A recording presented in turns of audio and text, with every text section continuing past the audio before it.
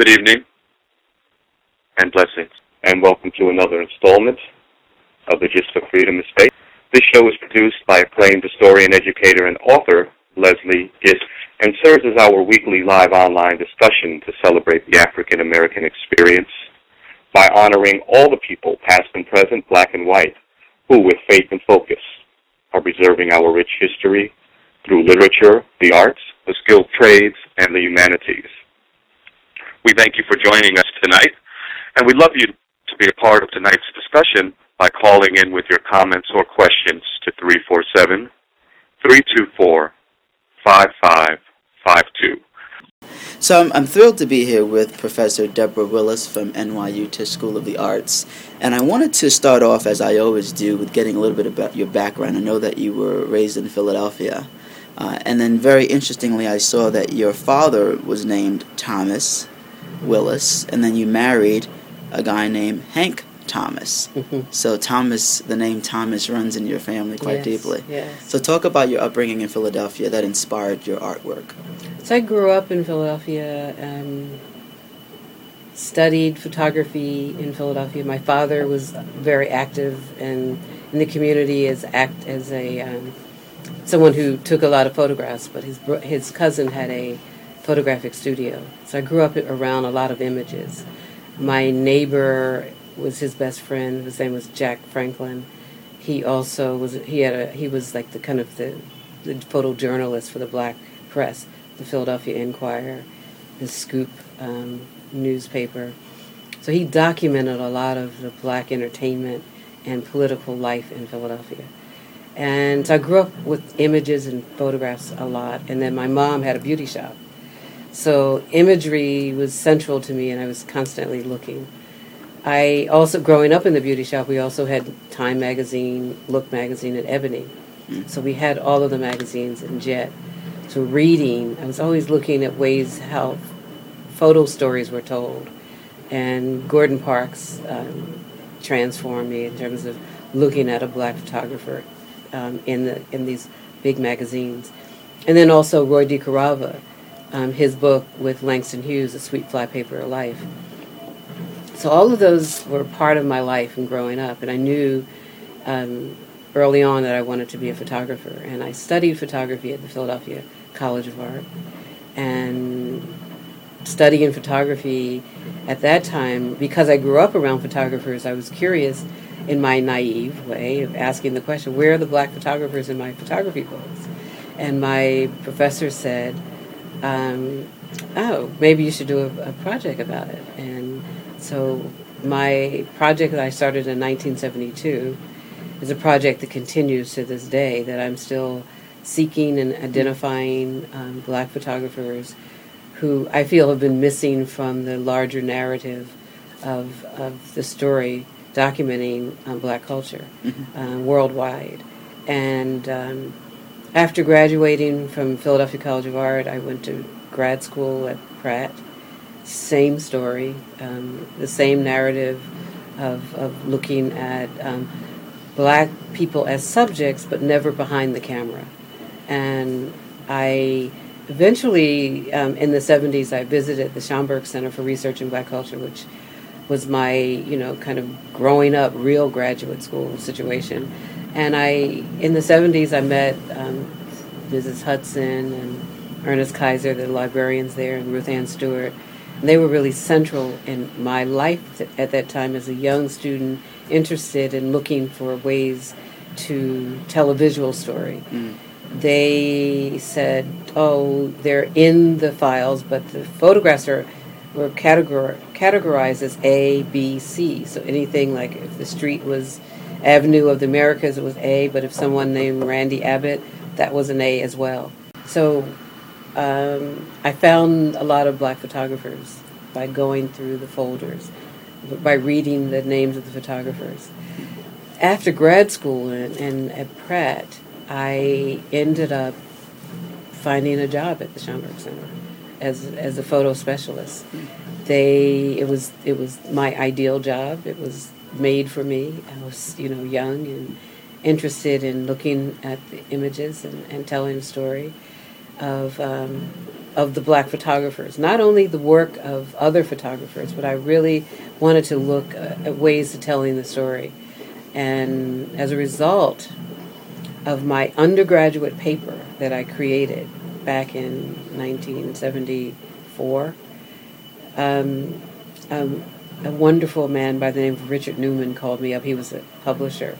And he said, how would you like to do a book on black photographers? And I said, oh, I have a project in undergraduate language. Wow. If you're interested in reading my paper, because I wrote to Moneta Sleet, who worked for Ebony Magazine. I wrote for Morgan and Marvin Smith, who had studios in Harlem in Harlem on 125th Street. I wrote to Gordon Parks. I wrote to all of them and asking for an interview. Anthony Barboza, Chester Higgins, and all of them said yes. And so I had a chance to meet all of the photographers at that time. And this is in the 70s, but then in the 80s, with Richard Newman contacted me. He read my paper. He said, okay, let's do a biobibliography of black photographers. And so I pulled all of the photographs that I could find at the Schomburg, looking at my list of photographers. And so this is not it was just a way of, as an artist, doing research and gathering materials. And that's how I began the project, and continued through this time period of Reflections in Black. Yeah. In creating Reflections in Black, I decided I wanted to go to grad school again and get a PhD in cultural studies. In between, I had a master's in museum studies at City. So with the research that I was creating as a PhD student, I wanted to create a story not only about the photographers, but write about their images and see how their images transform communities worldwide. Mm-hmm. And I had the opportunity to meet a wonderful agent and who also introduced my book to Norton, and there goes the history of that long period. And then I created an exhibition at the Smithsonian on this topic, and the exhibition traveled for about 4 years, and as it traveled around the country, there were people asking me, well, is there going to be a film about this? How can we see the exhibit after it closed? And then I approached, in 2006, I approached Thomas Allen Harris to see if he'd be interested in working with me on creating a film on Reflections in Black, on black photographers. And he had just finished a number of projects that related to photography using the still image. And he was really happy to join me in this quest. Mm-hmm. You mentioned Gordon Parks, and it reminded me of a quote that he had. I won't do it justice. But he was using photography as a way to combat the hatred that he experienced in life and saw in life. And it reminds me of the activist piece to art.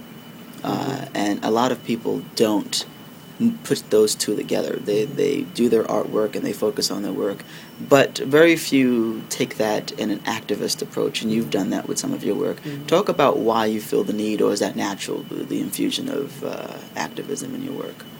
I just find it just as a natural. I think storytelling is really active. My son is Hank Willis Thomas. Mm-hmm. He is a photographer who grew up around images, and he grew up looking at the image that Ernest Withers created, I Am a Man, with the garbage men strike. And then Hank created, a project, of like this, making a project called I Am, Amen, based on that, looking at that image, and then also looking at the images of how commodity culture has transformed black men.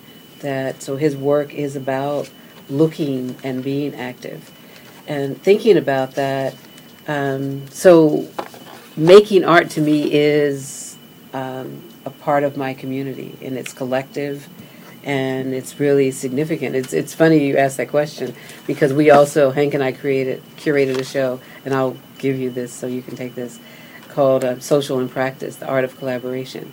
And we really believe that in making art, it is about collaborating with communities and making a change. Mm-hmm. I want to talk a little about, if you can, mention something about James Van Der Zee, because we try to be educational with the programming that we produce, and a lot of people don't know James Van Der Zee, and they should.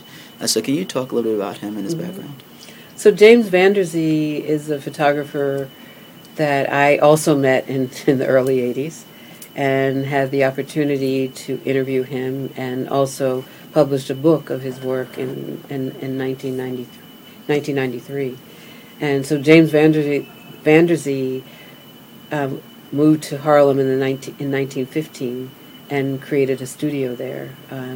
His photographs basically documented many of the black people who lived in the community, but also people who migrated from the South and from the Caribbean to the Harlem community. And so as a studio photographer, he was looking for a way of documenting the success and the progress of people who moved there, but also the beauty. And he created scenarios of family life and made photographs about lives their lives within the Harlem community. He lived until I guess he was in his 90s, I think. Wow. And his studio was one of the largest studios in the community. He's known also for photographing Marcus Garvey and the Universal Negro Improvement Association, and he was hired in 1924 at that time to document Marcus Garvey's activities. Great. For those who are interested in getting into art photography and exhibiting and publishing work, how would you advise them to? But also, just back to Van Der Zee, there is a project that the Studio Museum has the Van Der Zee collection. But there's also a project with expanding the walls. There's a high school program there that the students look at a Van Der Zee photograph and try to recreate it in Harlem in a contemporary way. So it's really great. So in terms of people interested in studying photography, getting early, starting early, which is like the high school program that the Studio Museum has. We have one here at Tisch, a summer high school program and a Saturday program. And it's really a fascinating thing to see young people, begin their interest, not only with the selfie image, like I'm here, I'm present, and I'm a part of the world, but also it helps and enables artists who are interested in exploring their own art form and writing and creating a way of developing their own art interest in the arts. But with I also encourage people to start photographing as early as possible. Even older people who are deciding to become photographers later, who are poets and other interests in writing, to start making photographs about their ideas. And then I really believe in having an education in photography too. It's not just, I can pick up a camera and I can make this. But you need a community to talk about your photographs so that you can have a critical discussion about the images you're making, and not just, making them and consuming them, and, but there should be some kind of exchange. Mm-hmm. Is there a particular project that's something that's in the back of your mind that you would love to do if you had the opportunity? Yeah, there's there are two projects. I just started photographing in boxing gyms, mainly because I photograph bodybuilders, and I love the way that people who use their body as their temple, use the body as a way of, affirming their power or feeling empowered, because there's so many people who are disempowered because of body images. And I just want to continue photographing in that realm of people looking at their bodies and understanding the beauty that they're presenting. So beauty is something that I'm interested in exploring, not the beautiful, but just beauty. Beauty is something that is something that needs to be a part of our lives every day, and that's something that I want to document. Mm-hmm. Just one last question. When you were starting out as a young child thinking about photographs, did you think that it would bring you here to Tisch, being the dean? No, I'm sorry, being the chair of the department. Chair of the department. No, I actually wanted to be a photojournalist, and I was stopped because of racism. I graduated with the same degrees with my colleagues, and I brought my portfolios to the Newsweek and Time and places and say, "Oh, here's my work," and it's, "Oh, come back in 3 months, bring your portfolio back in 3 months," and I'd go back in 3 months, and no one was interested in what I wanted to do. And so it really was a very disappointing moment for me. But at the same time, I knew I had another story to tell, which was the story of black photographers. So it worked out. Right. And getting through that was courage, perseverance, faith. Faith, faith to believe that I had a mission, Yes. That's a great story. Mm-hmm. I never thought about it again. Actually, this is the first time I thought about this since 1975. Oh, wow. Oh, wow. Yeah.